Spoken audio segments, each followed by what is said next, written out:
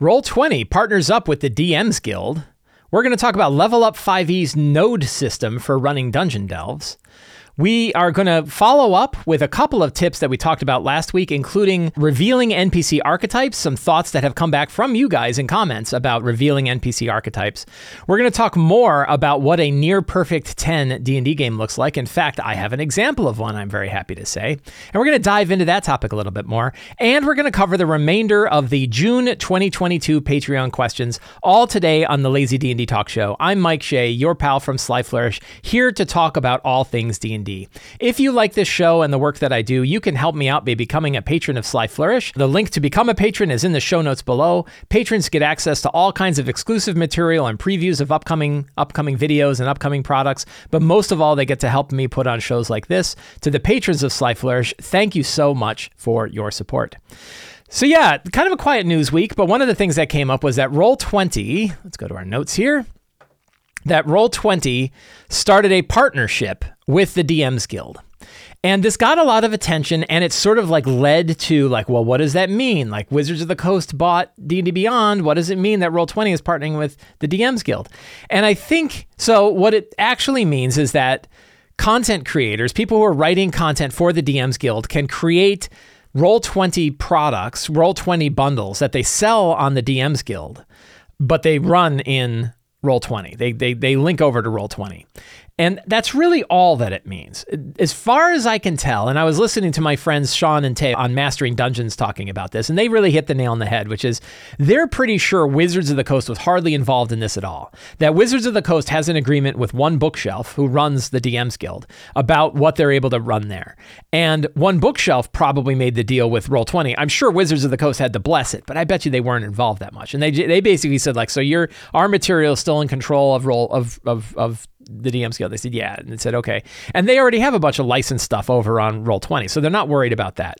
So it seems like it's a great situation for people who like to buy products from the DM's Guild and use Roll20, which is most people that are using a virtual tabletop online are using Roll20. So this seems like a good thing. Does it mean anything else? I don't think so. Does it mean, I have a good friend who said he's absolutely convinced that Wizards of the Coast is going to buy Roll20. And I seriously doubt it. I bet him a book. I said, I will send you a book signed I Was Wrong from Sly Flourish. And I want a book in return signed I Was Wrong if I'm right. And it's a 2-year bet. So we got to wait until 2 years to see if that pays off. I don't think they are, because there's so much stuff in Roll20 Wizards of the Coast doesn't want. And they don't, I don't think they need it. They already have all the accounts from D&D Beyond. They're going to build a VTT in D&D Beyond. I would be very shocked if they don't have a virtual tabletop in D&D Beyond. So I don't think Wizards of the Coast needs another virtual tabletop. I think they have everything they need. And I think buying it would also be very expensive because Roll20 is very popular and makes a fair bit of money from what I heard. I heard their revenue doubled in 1 year or something like that. So I don't think they're going to bother to buy it. But it is interesting. So it was a good, interesting piece of news for people who use Roll20 and buy stuff from the DM's Guild. This seems like a fine way to go. It's also very good for content producers who want to create content in the DM's Guild that they sell on Roll20. But I don't think it means anything more than that. I would not expect it to lead down the path of Wizards of the Coast buying Roll20. I think that's too expensive for stuff they don't need. But businesses have made weird choices before, so who could say? The other thing that I thought was interesting is Level Up 5e, and I think it was Paul Hughes who worked on this. They're working on a new book called The Dungeon Delver's Guide. I think this is going to be a popular book that hits on something that a lot of people are interested in, which is a more codified set of rules and systems for running particular types of the game. If you look up the Level Up Trials and Treasure book, one of the 3 books that Level Up 5e published by N-World. This is one of the 3 books that they published that's sort of a replacement for the core books for D&D. The Trials and Treasure is sort of like the Dungeon Master's Guide, and it has a whole thing about running exploration. It's got steps for exploration. It's got skill challenge-y kind of things. It's got all that sort of stuff, which is something definitely people have been asking for. And it looks like the Dungeon Delver's Guide that is coming out is going to be the same thing, but diving specifically into dungeons, which is great. And so they have this idea called NODES, which is actually an acronym for Novelties, Obstacles, Discoveries, Escalations, and Set Pieces. And it is a framework for building kind of an interesting dungeon for probably a one-shot sort of thing. So, you create novelties. Is something interesting about this place? And how does it work? Light, violation of laws, grand scale, dizzying depths. You got examples for all these. Obstacles. Non-combat challenges that block your way forward, locks, puzzles, traps, things like that. Discoveries, treasure, social interaction, good things that you want. Escalation, dangers, monsters, boss fights, things like that. And set pieces, right? Big topic, big boss fights, that kind of thing. What I thought was interesting about this is style. So, I like frameworks. I think frameworks are good. I think that, you can kind of look at them and pick the framework that you want. I think it's great for third-party publishers to put out stuff like this. That's what I do, right? Like I wrote Return of the Lazy Dungeon Master in all my books because I said, I don't expect everyone in the world will like this style, but I think there are some people that will. And I think we can be, in third-party products, we can be more opinionated than core books. There's a lot of people who say that like Wizards of the Coast should have had better rules for doing dungeon delving in the Dungeon Master's Guide. And there's lots of complaints about the Dungeon Master's Guide, but that's one of them. And I don't think they need them. I think it would be fine if they offered optional rules for it, right? And said, if you want to run dungeon delving in a more streamlined fashion, here's how you could do it. But if they made that like the core rules, like some people would want, well, guess how many other people say, I don't like to run it that way. I want to run it this other way. So third-party publishers can be very opinionated. Like Dungeon World is a very opinionated RPG. OS Old School Essentials is a very opinionated RPG, right? And Mjorkberg is a very opinionated RPG. That's great. But the core books don't need to be that way, right? Because they need a wider audience, and we can always build opinionated stuff on top of it. So I think this is great. Like, they're a third-party publisher. They're producing a Dungeon Delver's Guide. I'm definitely going to pick it up, and I think it's great to have it. What I thought was interesting is how this is similar to what John 4 came up with, the idea of 5-room dungeons, which is a very popular framework as well. Very similar sort of idea.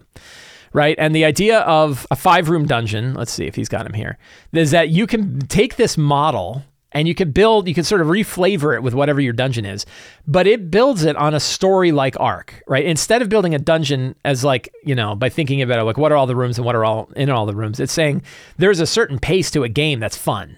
And we're going to build the dungeon around that pace. That you have an entrance and a guardian. It's either trapped or hidden or requires a key or has a monster. Then you have like a puzzle or role-playing challenge. You can see what this is comparable to the delve system, right? You have a trick or setback, something that kind of pushes them back. You have a climax, a big battle or conflict. You have your set piece fight. And you have your reward revelation. You go into the final treasure room, you pick up your treasure. And it's really interesting because if you think about, like, I've been playing a lot of Elden Ring, right? And in Elden Ring, they have these mini dungeons. And the way that sometimes the mini dungeons, these very small dungeons, is that you have to find it first, then you have to like make your way in. Sometimes you have to use a key to get inside. Then you have like a big boss fight, and then you find a treasure at the end, right? And it's really like this streamlined thing. It's fun to do. It's mirrored all over the place. And that works fine, right? That's definitely an approach. The idea of building your dungeon, again, it's a framework. People like it. It works. John 4 and I actually did a series of videos. I'll link to it. If you want all 4 videos in the series. We did a whole bunch of video series of he and I talking about the different styles that we have for game prep, and we put them together. Yeah, the link for this, and he has his ultimate guide to 5-room dungeons. It's a great big book, by the way. You can get it for free if you sign up for his newsletter. You can find a link to this article in the show notes below. All the links for all this stuff is in the show notes below. So he and I talked about our different approaches for this thing, right? And how they kind of work, because my style is not to build the arc in your prep of like a 5-room style. My style is to try to build an environment out and then give yourself the variables to make the feeling of the different rooms change while you're running it. So that, we talked about this in our show. So we have 4 different episodes of the show that John 4 and I did. We did this, I think, a little bit more than a year ago. And the first one is free. You could just get it. One of them you get by subscribing to John 4's email list. One of them you get by subscribing to my email list. And one of them you get by subscribing to both our email lists. And then the other 2 you get by subscribing to each of our Patreons. So you can see them all. Patrons of both get all 4 videos, right? We talk about like, how do you run heists? How do you build these style of heists? We talk about the 5-room dungeons. That's 5-room versus situation-based dungeon delving is something we talked about. Really fun conversation. And you can use a lot of ideas from both. But that idea of the node system really caught my eye. And again, it looks really cool. So that was the wrong link. I thought that was really interesting. I'm interested to see it. Paul is a really good designer. I love what he did with the Monstrous Menagerie, and I'm excited to see how this looks, and I'm excited to pick up the book. So the Dungeon Delver's Guide will be coming out soon. We'll probably do a spotlight on it when it shows up, almost certainly. So check that out. You can check out that article. Link is in the show notes. And so my style is different. And my style is like build, have the components on the table in front of you to build situations. And that arc still works, but you don't know when it's going to work that way. So last week, I talked about revealing NPC archetypes. This was a kind of a thought process. One of the things I like to do on this show is think through DM tips instead of just offering advice, which I do in other videos and I certainly do in articles and stuff like that. I like to think about it a little bit. Talking is thinking for me. Writing is thinking for me. But also getting feedback from people is a part of that process as well. And I got some really good, important feedback about revealing NPC archetypes. So the idea here that I had was if you have a popular character from fiction that you are using as a model for an NPC in your game, should you tell your players who that model was? Do you say like, this dude's exactly like Hagrid from Harry Potter. He's a great big giant, but he's a very friendly dude. He's got a little parasol that he carries around. And you're like, is that Hagrid, right? There's one really important point with that though. So the question was, is that good? Do you want to tell people, hey, it's just like Hagrid from Harry Potter, right? Or it's just like John Connor, or it's just like Reese from Terminator, right? Whatever. You pick an NPC, or you pick a character archetype that you like, and you put him into your game, and you tell the players, right? Or do you not? Or do you just keep the archetype in your head, you use it, maybe they figure out who it is, maybe not. I'm leaning more towards the idea of not telling the players. And there's one big reason why, and that's not all your players might know who you're talking about. And now you've just alienated some of your players, right? So if I say, oh, this guy's just like Mr. Morden from Babylon 5, there might be half the people at the table who are like, I have no idea who you're talking about, right? And I was like, it's no help to them at all. And the other player's like, oh, Mr. Morden, yeah, I hate that guy. And now you've just put this wedge in between your players of the people who know who it is and the people who don't. And you're not about to spend an hour talking about this guy, right? Like if I tell you Mr. Morden from Babylon 5, I don't know how many of you know who that is, right? Probably not a lot. I don't know how many it is. So I think it's probably easier to just hold the archetype back and maybe the players figure it out. Say, this guy's just like Mr. Morden. And you could be like, yeah, it kind of is, right? But maybe not. That way the players can choose their archetypes. And so there are other times where people will think it's a character that they know and it's not. And you didn't even know of that character, but now they've got a model in their head for the NPC that works for them. So I think it can work better to not tell players who the archetype is. They can build one if they want. They could figure it out if they want, but you don't have to tell them. You don't, and by not telling them, you're giving the player the freedom to put that in. It also doesn't break the cognitive dissonance of thinking about Babylon 5 when they should be thinking about D&D. I'm leaning more towards the idea of not, I think it was an interesting idea, but I'm leaning towards the idea of not revealing NPC archetypes. A, because you don't want to throw a wedge in between your players who know who it is and who doesn't. And B, that you kind of breaking the cognitive dissonance of them connected to their NPC. So I think it's an interesting thing. And again, we can always try it, right? The nice thing is you can do it with one NPC, and if it works, it works. If it doesn't, it doesn't. And what are you out? Not much. You're not going to ruin a game because of this. So it's not that big a deal. And you can still try it out and see if you like it. But I don't think I don't think it's like a strong Sly Flourish recommendation, right? Oh, you should reveal your NPC archetypes. I don't think so. I don't make strong recommendations like that on just about anything. But the big one to me is I think there's good reasons why it doesn't work. It can work. Maybe you should give it a shot, right? Maybe try it out. But I'm probably going to lean against it, right? I think I've tried it. I experimented with it. I talked about it. I got good feedback from people in the comments and the comments form from the last video. And they brought up good points. Like what happens when your players don't know who it is? And that's a really good question. So I wanted to talk more about that. I thought that was an important thing to follow up on. I also wanted to follow up on another thing that we talked about last week, which I do think I've been thinking a lot about it. I started an article on it last night. I wrote about 600 or 700 words on a future Sly Flourish article / newsletter. By the way, you can subscribe to the Sly Flourish newsletter and get email to your inbox every week with new articles in the show notes below. Subscribe and you get a free Adventure Builder PDF, and you will get all of the Sly Flourish articles emailed straight to your inbox. And you can unsubscribe at any time. So I've been thinking about this, and I think that I've been very much enjoying the thought process. I think that this is a great thought exercise. I've enjoyed doing it. I've enjoyed talking about it. I've enjoyed researching it. I've enjoyed writing about it. And I think it's probably one that's valuable for everybody else. I think it's a very positive thought exercise, which is, what does a near perfect game look like? And I'm getting rid of the near perfect 10, right? We're just going to say near perfect games, right? So what does a near perfect game look like, right? When you think back to games that you've run, which ones would you say, well, that was as close? That was pretty close to perfect. Why do you not say perfect? And you don't say perfect because none of them are perfect, and we're all perfectionists. So we're all thinking like, oh, I'll never have a perfect game, right? Some other person's probably having a perfect game, but not me. So we go, okay, fine. We'll get past your little block that you can't have a perfect game, and we'll say near perfect game. Like, really, what are the near perfect games you ran? And we talked about it last time, and I put down some examples that I thought up. I was trying to think of like, well, what does a near perfect game mean to me, right? What are the things that I look at and say, oh, this is, a near perfect game often has these criteria. And one of them is the players are all engaged most of the time. Perfect, yeah, again, near perfect, not always. Sometimes they go to their phone, whatever. But generally speaking, the players are engaged in what's going on in the game. The players walk away excited for what happened. They were like, wow, that was a really good game. I really enjoyed it. And they're excited about what's going to happen. Man, I can't wait till next week till we do whatever, right? That is, to me, a sign of a near perfect game. The characters have agency to make meaningful choices, right? They make choices in front of them. They enjoy the process of finding those changes. They make an impact in the story. They have an actual impact in the story. You're not just going on an amusement park ride. Every character had an opportunity to shine both mechanically in the story. Everybody had that kind of time in the spotlight, both from the standpoint of cool things their character could do and from things that they mean something to them from a story perspective. The pacing of the game worked, right? The pacing moved on. It was exciting. Everybody was engaged. It knew when to slow down at moments where people needed a rest. It knew when to scope up when things needed to move on. I think that really helps. And that when the story and the direction of the game goes in an interesting direction, no one could have predicted, right? Those to me are like good criteria for what a near perfect game can feel like, right? And I still stand by those. I'm playing with them in my article and everything. I'll have more.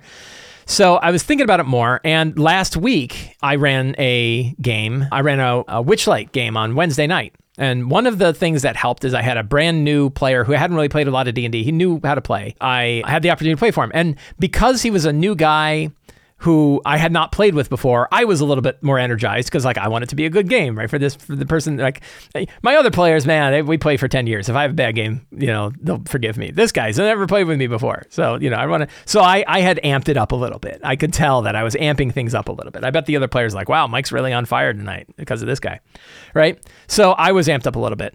And lots of fun things. I really had a fun, strong start in that game. I introduced his character in a way that I thought was really kind of fun, which was his character had previously been swallowed by a giant toad. So then they went up and had a belching contest with the toads, which was improvised, right? I didn't know they were going to have a belching contest, but I was like, and then one of them belched and vomited out the guy's character, and that's how the character was introduced. And everybody thought that was really funny.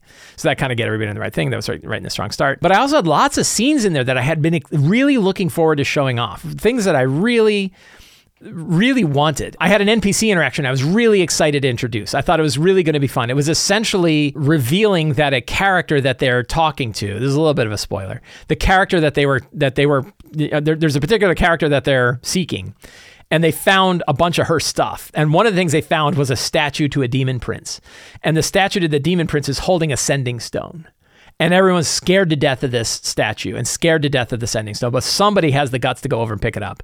At which point the demon prince is like, hey, babe, how's it going? Right? And they're like, and he goes, this isn't so-and-so? No. How'd you get this number? Right? And it was this hysterical, like, prank dialing a demon prince, right?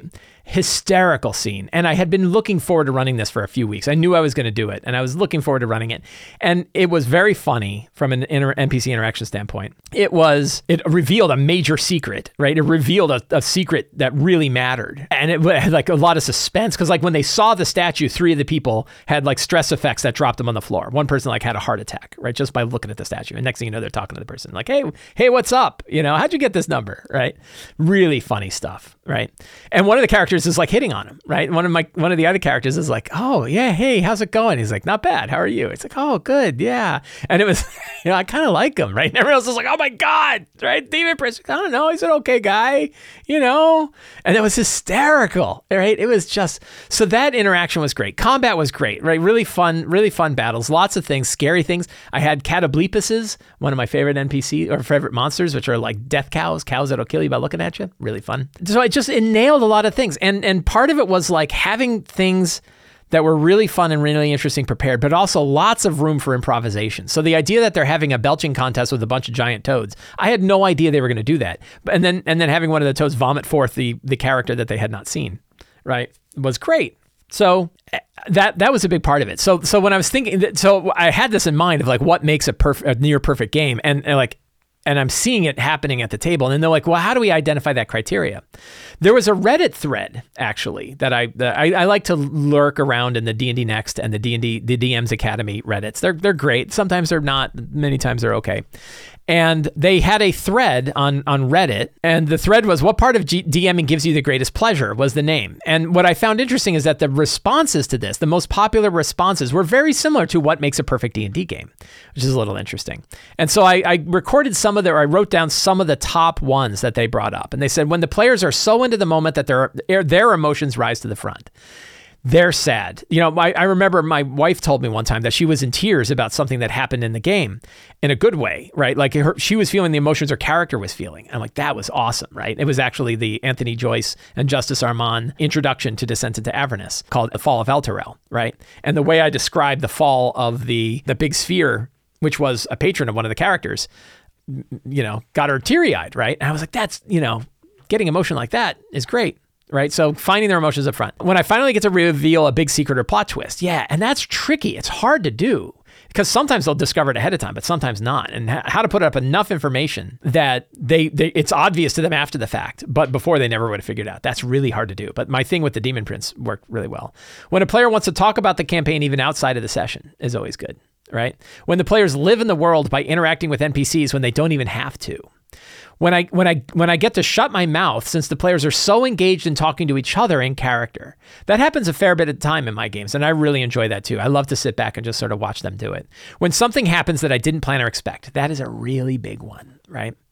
When the table-wide cheer that goes up on a natural 20 when a hard enemy goes down, right? And as a DM, we can really hang on to that, Embrace the critical hits of your players, right?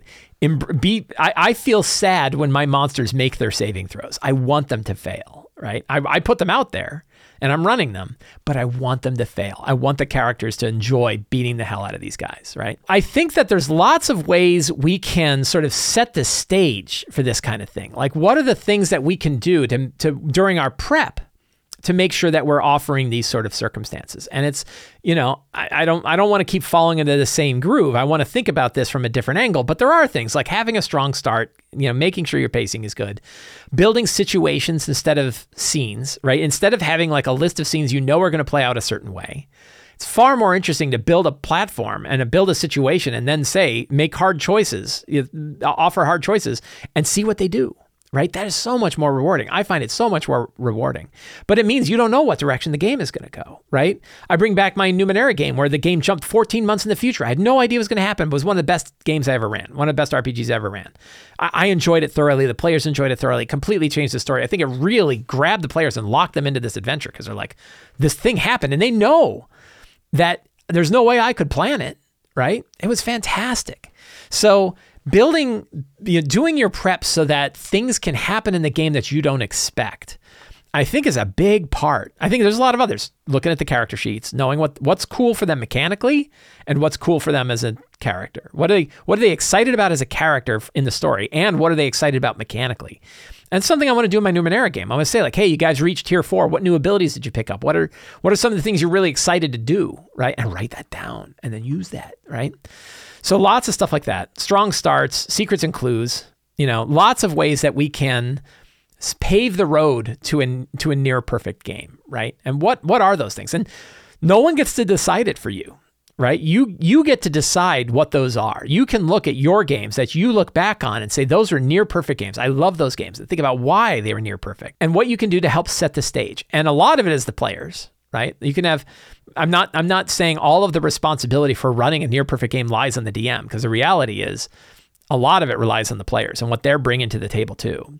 Players that are tired and not engaged, it's not going to be a perfect game. What players bring really matters too. But as DMs, we can still look at what we're setting up, right? Look at what we're doing when we're getting ready to run our games and say, are the things that we are preparing, is the way that we're setting up the game lending itself to running a near perfect game? Are we putting the kinds of things in our prep? Are we putting the kinds of things that we want in what we're about to drop on the table? Is that stuff leading us towards a near perfect game if the players bring everything and if things go a certain way? And the answer might be like, most of the games are good. They're fine. They're great, right? They're 7s out of 10, right? 8s out of 10.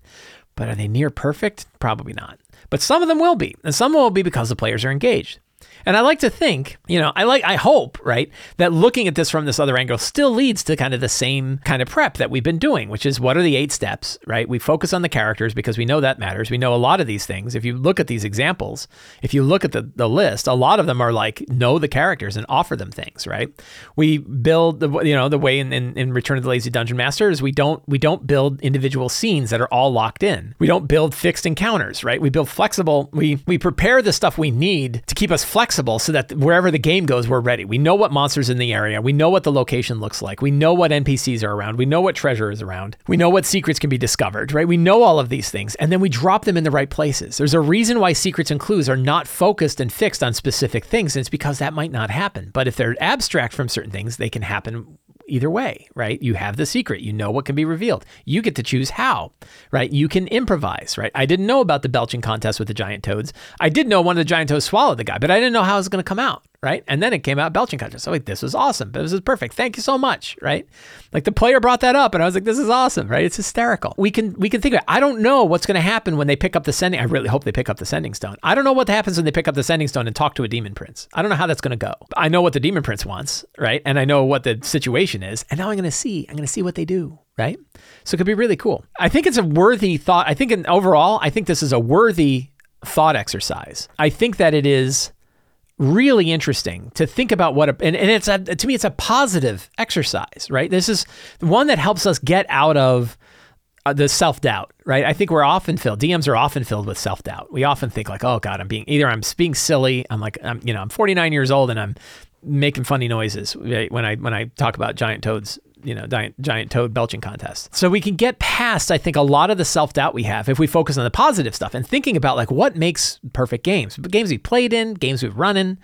What are those criteria? And then how do we set up the situation to have that happen as often as possible? To me, feels like a really valuable, positive thought exercise. It's optimistic. It gets us thinking. We get past the self-doubt of, I'll never run a perfect game. Let that go, right? Pass that on. Think about what's some of the best games you've run. What were they like? What were the criteria? What were the things that made them way? And how do you set up the environment? How do you set up your prep? How do you prepare? How do you till the earth to plant the right plants? I don't know if this metaphor is working at all, right? What can you put on the table that's going to help make a game as perfect as it can be as often as you can do it, right? And I think it's a really fun exercise. I like it. I'm certainly going to write an article about it. I'm very likely to shoot another video where I focus on this and offer some more concrete thoughts and concrete tips about this in the future. But I really like talking about it. If you're watching this video and this it makes you think about it, I would love to see your list.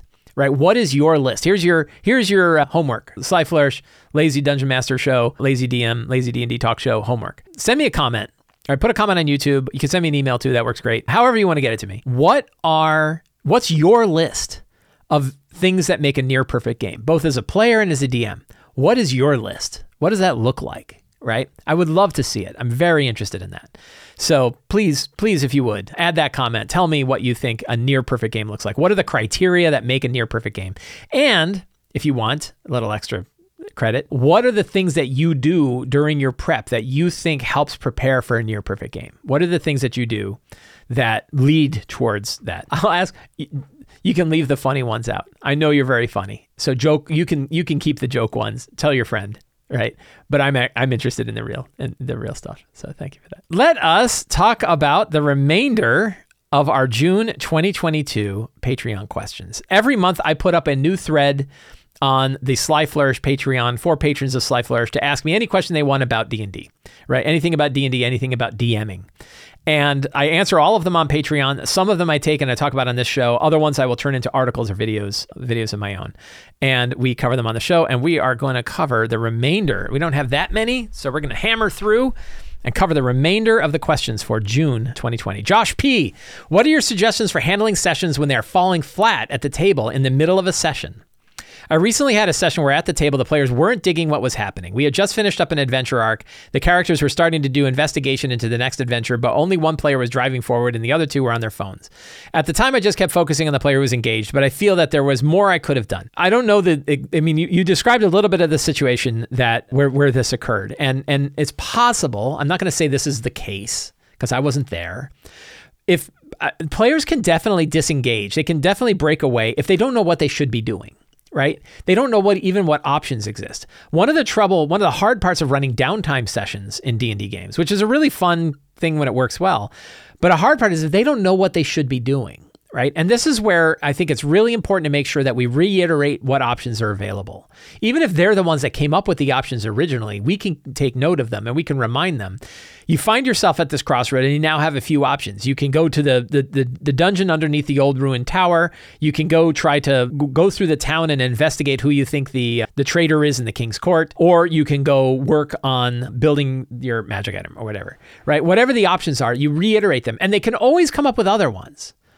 But it helps to articulate what those options are. And particularly when you hit like the end of a session and the conclusion sort of ended there and they don't know what they're doing next, definitely people are going to go. It also, it sounds like if you had like a big conclusion to an arc, they're taking a break, right? The players are like, hey, we just finished that thing. Let's take a break. So that can happen, right? It depends on falling flat. They just might needed some time off. So you shouldn't be too hard on yourself. If you're engaged with one player and that one player is engaged and everyone else is like, that's fine. Unless they're like, wow, that was boring as hell, right? Like if they're really not engaged. But sometimes people just need a break, right? And pacing can matter. So a lot of times when a session is falling flat, there's a few things you can do. For the players who aren't engaged, you can address them directly and ask them like what they think of the current situation or what they think of the current options, and it'll kind of draw them back in again.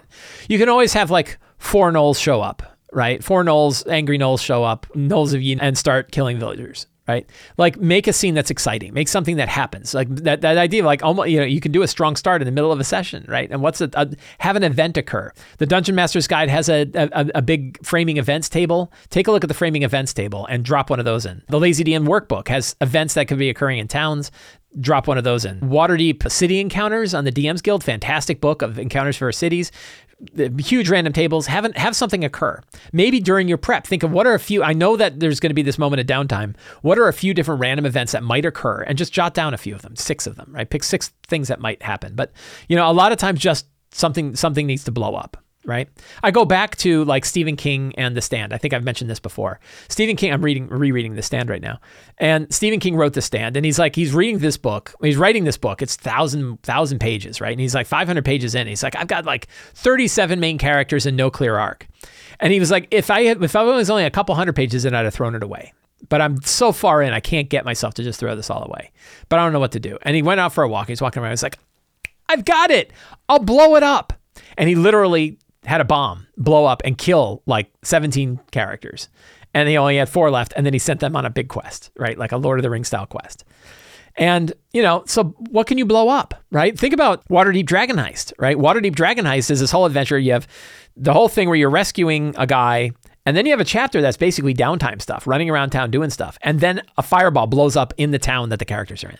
And that moves them right back in again. That, I'm not super crazy about that adventure, but that works. The fireball really works. And the fireball is your dial to say, people are bored, time to turn on the dial. So Josh, I hope that helps. Benjamin C. says, do you have any suggestions for players wasting abilities or spells? In a recent one-shot, a bard player wanted to cast Stinking Cloud against a room full of various devils who are immune to poison. She was thrilled to have such a cluster of enemies she could hit all at once after winning initiative, only to have the wind taken completely out of her sails by their immunity. So yes, there's a couple things. One, you can forget about their immunity. If you really think it's cool, just selectively forget about the fact that they are immune to poison. If you think it's interesting that they're immune to poison, if you think that that's information that the characters can learn and that matters, then you could have that play out. You could also have the character make a check, or one of the other characters make a check, or all of the characters make a check for them to think like maybe these guys might not be fully susceptible to poison like you think they are, and before they cast a spell so they don't waste it. Because I can tell you on the player side, it's definitely a drag if you just didn't know and you threw it out there and it turned out they're immune to poison. You could turn immunity to resistance so they don't appear to take as much damage from the poison. The other thing about Stinking Cloud is it still obfuscates them, right? It still means that nobody can see, they can't see anybody, nobody can see them. So it still has that effect as well. But, if you're leaning towards the players, sometimes it's just cooler to have that work. And you don't have to play with them. If you find an ability, there are other monsters that have abilities that just suck, right? You have other abilities that you look at and you're like, that's so boring, right? So just remove it, right? If it's cool, go with cool, right? And go ahead and have it. So the two ways, as far as generally speaking of wasting abilities, is you might try to find a way to warn the players that that it's not going to work, right? That again, would the character know? Sometimes it's just wasted and they learn a lesson, right? And sometimes you look at it and you got to go like, look, you just tried to fireball a fire elemental. What did you think would happen? But sometimes they're not thinking. And sometimes you just say, it is a fire elemental. Your character isn't sure that fire is going to work against it, right? Or again, everybody roll an Arcana check or an intelligence check and add your Arcana bonus. And whoever the highest is, like, you're pretty sure fireball's not going to work on them. Hey, don't waste a fireball on these guys, right? So I think you can do things like that. But other times, if it's not clear that somebody would be immune and you think it's lame, ask yourself which is cooler, having the ability or not having the ability. And if it's cooler for them not to have the ability, just, turns out poison works on them. Chris W. says, if someone had given me the player's handbook and I wanted to get into DMing, but some disaster had befallen WotC and only third-party content was available, what would be your suggestions for the first few books to buy instead of the WotC ones? I mean, the answer is even if a disaster befalls WotC, we still have our books, but I know what you mean. Because we can buy second edition D&D books today. You can go buy first edition. You can buy the Rules Cyclopedia. I bought one just like a few months ago. What would I buy? So I really like the Level Up 5e stuff. I like what EndWorld has done with Level Up 5e. I think the Monstrous Menagerie is great. I would probably pick up the Monstrous Menagerie. I bet you that MCDM's Flea Mortals is going to be really good too. I would probably pick that up. I would say I love the Kobold Press monster books too. They don't have the generic monsters in them that a normal book would have. Obviously, to me, the big one are monster books, right? You're really going to want monster books. But, a lot of the stuff that I've talked about in the past, Kobold Press makes wonderful products. I would definitely look at their stuff. If you want really high power stuff, 2C Gaming has stuff. I have a whole article that I will link to in the show notes below of notable third-party products as of February. There have been some new ones and I haven't updated it yet. But I've done a lot of talk about different third-party books that I really like and why I like them and why I would bring them in here. You can check out this article. It will be in the show notes below. There are new stuff. You could look at previous talk shows where I've talked about other third-party products since then, but those are really the ones that grab me, that grab me the most. Victor N says, I'm noticing some inconsistency in the improvised statistics you posted and published. In the Lazy DM's companion, you suggest hit points equals 20 times CR, but in a tweet on June 19th, you suggest hit points is 15 times CR. In both examples, you mentioned ACDC as 12 plus half CR, but Uncovered Secrets Volume 1, it was 10 plus half CR. Are you continuing to update these guidelines based on experience, or are these just mistakes? Thanks for calling me out, Victor. No, I kid. So I would say, I believe in the dials, right, which means you get to turn them. So Uncovered Secrets Volume 1, I did not update with the stuff that's in the companion. So the companion is more up to date than Uncovered Secrets Volume 1. That's definitely the case. So let's take a look. I like this one because it lets me show off my book. So I don't mind. And I have no ego. I don't want to say I have no ego, but my ego can handle problems. And when I make mistakes, I want to solve them. And I have. There are parts of the Lazy DM's companion that actually update stuff in the Lazy DM's workbook because I don't really use what's in the workbook anymore. Right. And so that definitely is the case. But let's look at, I think in the tools for improv right in the beginning. Yeah. So AC is 12 plus half CR. DC is 12 plus half CR. Attack bonus is 3 plus half CR. You could increase this to 4 plus half CR and it'd probably be okay. I think this is probably just a touch low. I think 4 actually matches the AC and DC better. Right? So you could increase this to 4 plus half CR, and that's probably a better attack bonus. 7 damage times CR works pretty well, right? It works pretty well. Saving throw bonus, you could also do 4 plus half CR, so you could increase this by 1. And hit points are 20 times CR is probably a little high, right? So if you Paul Hughes on who wrote the Monstrous Menagerie and also has Blog of Holding, he suggested 15 plus 15 times CR, which is close enough to 20-ish, but you could actually do 15 times CR and it would work pretty well. So I'm always continually updating. I think in a future product, I'm gonna update this even a little bit more, make it 4 plus half CR instead of 3 plus half CR. The answer is it still works, right? It's close enough, right? And if you round up on this one, it's the same, but it's a little tricky. So attack bonus could go up by about 1, right? Like any creature that's CR 1/2 or less is probably a +4 to hit. It's about right. It's rare to find monsters that are less than that. Damage is about right. And then AC and DC 12 plus half CR are also about right. That might be actually a little high for things that are below 1 CR, right? Or that 12 it can be high. There are definitely creatures that have like 10s and stuff like that. So you have to wing it a little bit. But the reason why they are the way they are is like it's really tight. Do they still work? Yeah. And any of the ones work. I did run some monsters. I homebrewed like a CR5. And I was like, a CR5 monster with 100 hit points was a lot of hit points for the characters to get through. And I just dialed it down. I just turned the hit point dial down and it worked fine. So again, if you take this and you work with the dials of monster difficulty, I think that will make a big difference as well. Right. And things like damage, obviously, when you get to higher CRs, you're not going to have one attack that does 70 points of damage. Right. You're going to have multiple attacks and split the damage up against multiple attacks. But that damage amount probably could go up when they get above CR 10 to 15, 10 to 20. Right. You could probably increase it to like 10 times CR. It would be a lot of damage. Right. Monsters, if you have a CR 15 creature doing 150 points of damage around, it's a lot of damage. But I think that is appropriate. So so I tweaked it a little bit. The main thing is, the ones in uncovered secrets are certainly out of date. That was certainly too low. 12 plus half CR is definitely right, and the attack bonus is probably 4 more than 3. So Victor, thanks for the question, and it's always good to keep me in check. Alex S says, what are your thoughts on digital versus analog character sheets for in-person play? I've been discussing with my players the benefits and drawbacks of switching to a completely analog character sheet. D&D Beyond and other resources offer a lot of speed, but bulky laptops take up a lot of space. People using smaller devices are tempted to disengage. I grew up playing first, second, and third, and I remember the novelty of leveling up at the table with everyone passing around. Is this blind nostalgia, or is there something to running an analog game? Yeah, it's for you. This is a good question for you in the group, right? Talk to the players. I would certainly discuss it with the players before I'd mandate anything, but I might push them to paper. So I am running 2 different Kobold Press Midgard campaigns, probably in my next 2 campaigns, and I want them to use Midgard character options. I want them to have those available, and they're not in D&D Beyond. So I'm going to recommend to them. I'm going to recommend to them, you might consider doing character sheets with pencil and paper like the old days again, because we're gonna have these other options available, and they're not going to be in Beyond and stuff like that. But I know other people are just in love with D&D Beyond and love it to death. So I'm not the kind of DM that's going to force them one way or the other. I might recommend it one way or the other. I might suggest one way or the other. But I would probably let the players decide, right? I would probably let them choose. But boy, this is an issue. D&D Beyond is very sticky. I think this is something we're going to face a lot, which is D&D Beyond is very sticky. It is, and it's not a legal monopoly, right? But it's a big monopoly on D&D because it doesn't have any third-party products in there. That is it's very advantageous for Wizards of the Coast, not so advantageous for users, right? For players. And I don't think it's going to get fixed. I don't expect they're going to allow third-party stuff in there. So it means I think it's good to be comfortable with character sheets. We ran D&D 5th edition for years before D&D Beyond existed, right? It was like 3 or 4 years before D&D Beyond existed, and people were playing just fine.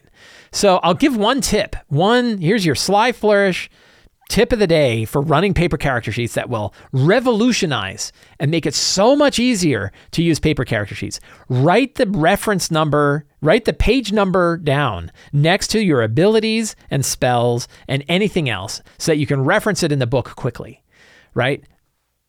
Talk to your players and push them. This is something you probably want to push them. Write down, when they pick a spell and they put it on their spell sheet, write down the page number of the spell.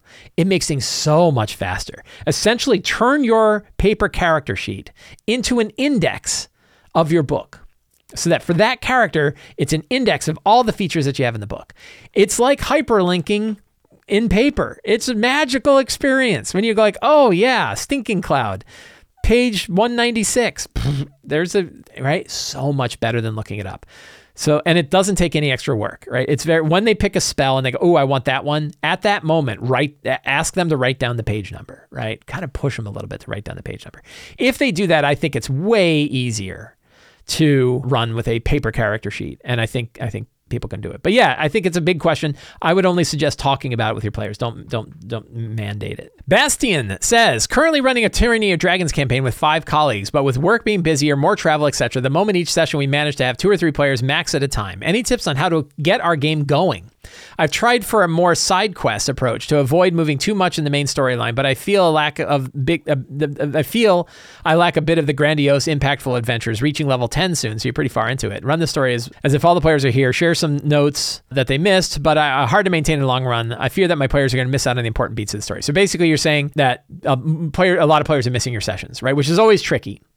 And you could talk to the players, like maybe, a hard one, right? And I never want to just say, oh, just get different players. But it is something where if you have people you're playing with and people aren't making it a lot, you might want to expand the group a little bit and try to bring people in that are going to be there more often. The other one is you can think about how you're structuring the game and try to make it more like a TV serial, right? Make it so that each session is its own little self-contained story. It has a beginning, middle, and end. It has a goal. You accomplish the goal, and they're tied together. So like think about you're running, more episodes of Knight Rider than you are, Lord of the Rings, right? It's like every session kind of begins at a place and it ends at a place. There's a story that's going on in the background, but the story is almost more, like a background. But yeah, we call these like episodic games, right? But the idea is that instead of doing it like I often do it, which is like the story, I end in the middle of scenes.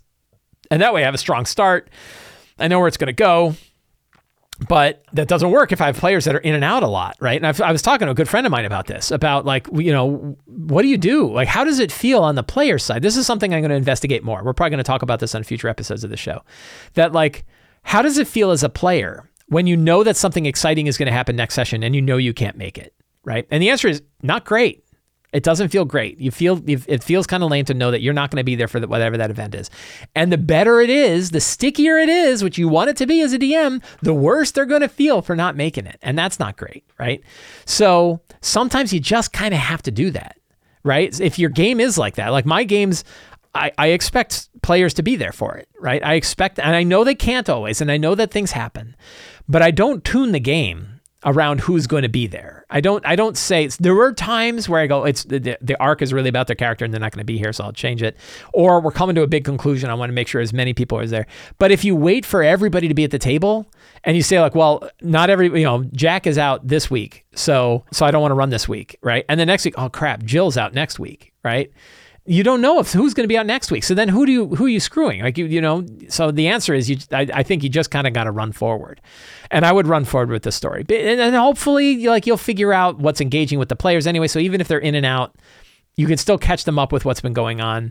And they still feel each session itself is enjoyable enough that people are willing to come in. So I had a guy that showed up for one session of my game last week. And, I tried to make sure it was an exciting session just for him, from beginning to end. And I think it was. He seemed to enjoy it. So Bastien, I hope that helps. It's a tough problem. Jason K says, would you share how you came up with the entries for your core adventure tables? Oh, thank you. Asking about my book again. And how you would suggest we personalize them to meet our individual campaign setting needs. Yes. Oh, will I? So we're talking about in the first chapters of the Lazy DM's Companion. And this is available in the preview. I will link to this. In the preview of the Lazy DM's Companion, which you get for free, has these core adventure tables. I'm very proud of them. I use them a lot. I really like them. And they're essentially tables that you can run multiple times to come up with interesting things. And so his question is, well, how'd you come up with this stuff? So the answer is years of practice, right? That I have put a lot of these items into a lot of different generators that I've been building since the original days of the original Lazy Dungeon Master. And I try to pick things that are typical to fantasy adventures. So like if you look at the locations, I try to say, what are the common locations where adventures often occur?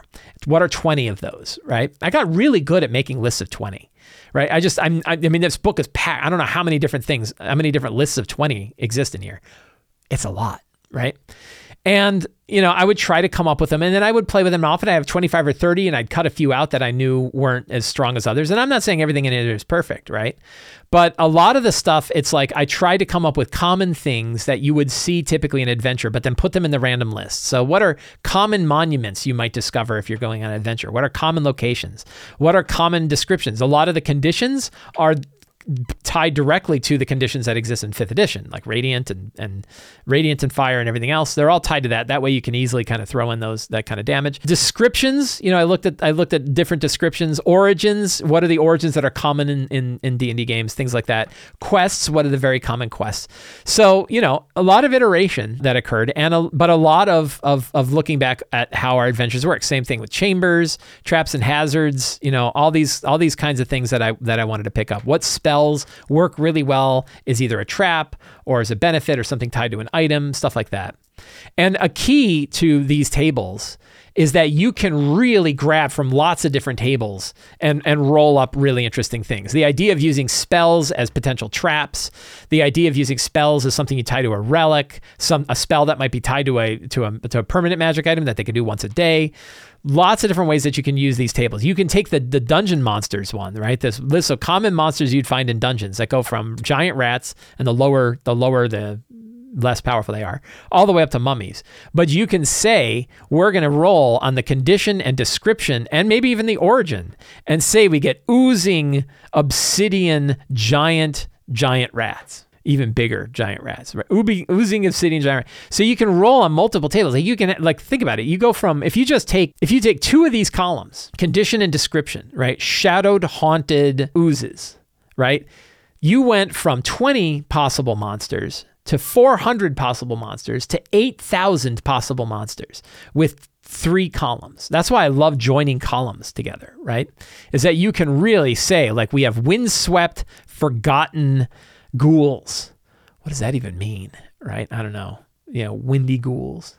So you can do lots of things like that. So that isn't really getting to, like, how did I come up with this stuff? Oh, and then you asked a very important question, which I'm totally ignoring, which is, how do you customize it? Which is very important. And the way to customize it is add another column, right? What are 20 factions in your game, or 20 bits of history? I like factions, both historical factions and current factions. And I will write down that list of factions. I do this whenever I run a published game. As I was like, if you'd pick like Icewind Dale, you could have all of the different tribes, the barbarian tribes. You could have all the different gods that are commonly worshipped there, all of the villains that exist in that area, and add them to your own list. So factions are the big one. I would add a faction table. Find 20 factions for your world, 20 factions for the area that the characters are in that are unique to your area. And then you can tie that. And now it's a Akar Kessel's tower, or it's the Tribe of the Bears mine, right? You can add in your factions into all of these tables and tailor it around the adventure that you have. So that is my suggestion for adding that up. Adam G says, how do you determine what gear to start a party with when they're creating characters for above first level? I'm running a one-shot based on your Blackwheeled article from Arcadia 16. Thank you so much, which I'm super excited about. Let me know how it goes. I'm very curious. Let me know if your players hate you at the end. And I'm starting the players at level 7. I wanted to give them both mundane and magic equipment to match their level as tier 2 adventurers, but I'm not exactly sure how to go about determining what I should let them pick or give them. So my easy way, so the Dungeon Master's Guide has a table. I think it's in chapter 1 in the Adventures chapter, with gold for starting at higher levels. Like, what kind of equipment should they have for starting at higher levels? And it usually focuses on gold. I don't think it mentions treasure. But the easy way is to essentially give out a magic item per tier. So for above, and you can decide like how many. At 7th level, I might give them, probably what I would do, because I like my characters, especially in one-shots, to be a little bit underpowered. Just a little bit underpowered. So I would probably give them one uncommon magic item of their choice. Right? They can look through the list and they can come up with one. They can pick any item they want, which is a benefit to them. And they can pick one uncommon magic item. And I would give them a rare item in tier 3 and a very rare item in tier 4 and a 20th level legendary item. So I wouldn't give them a lot of magic items, but because they're able to pick which ones they want, they get a better, you're going to have one that's really a good use for them. That's what I would do. I would not give them a ton of magic items. You might get away, especially at 7th, of giving them 2. You could also say you can get 1 permanent magic item and 2 uncommon disposable items, 2 consumable items, and pick that. That one can work. I hear that A5E has a whole table for recommendations of each class per tier. So apparently Level Up 5e also has a system for this.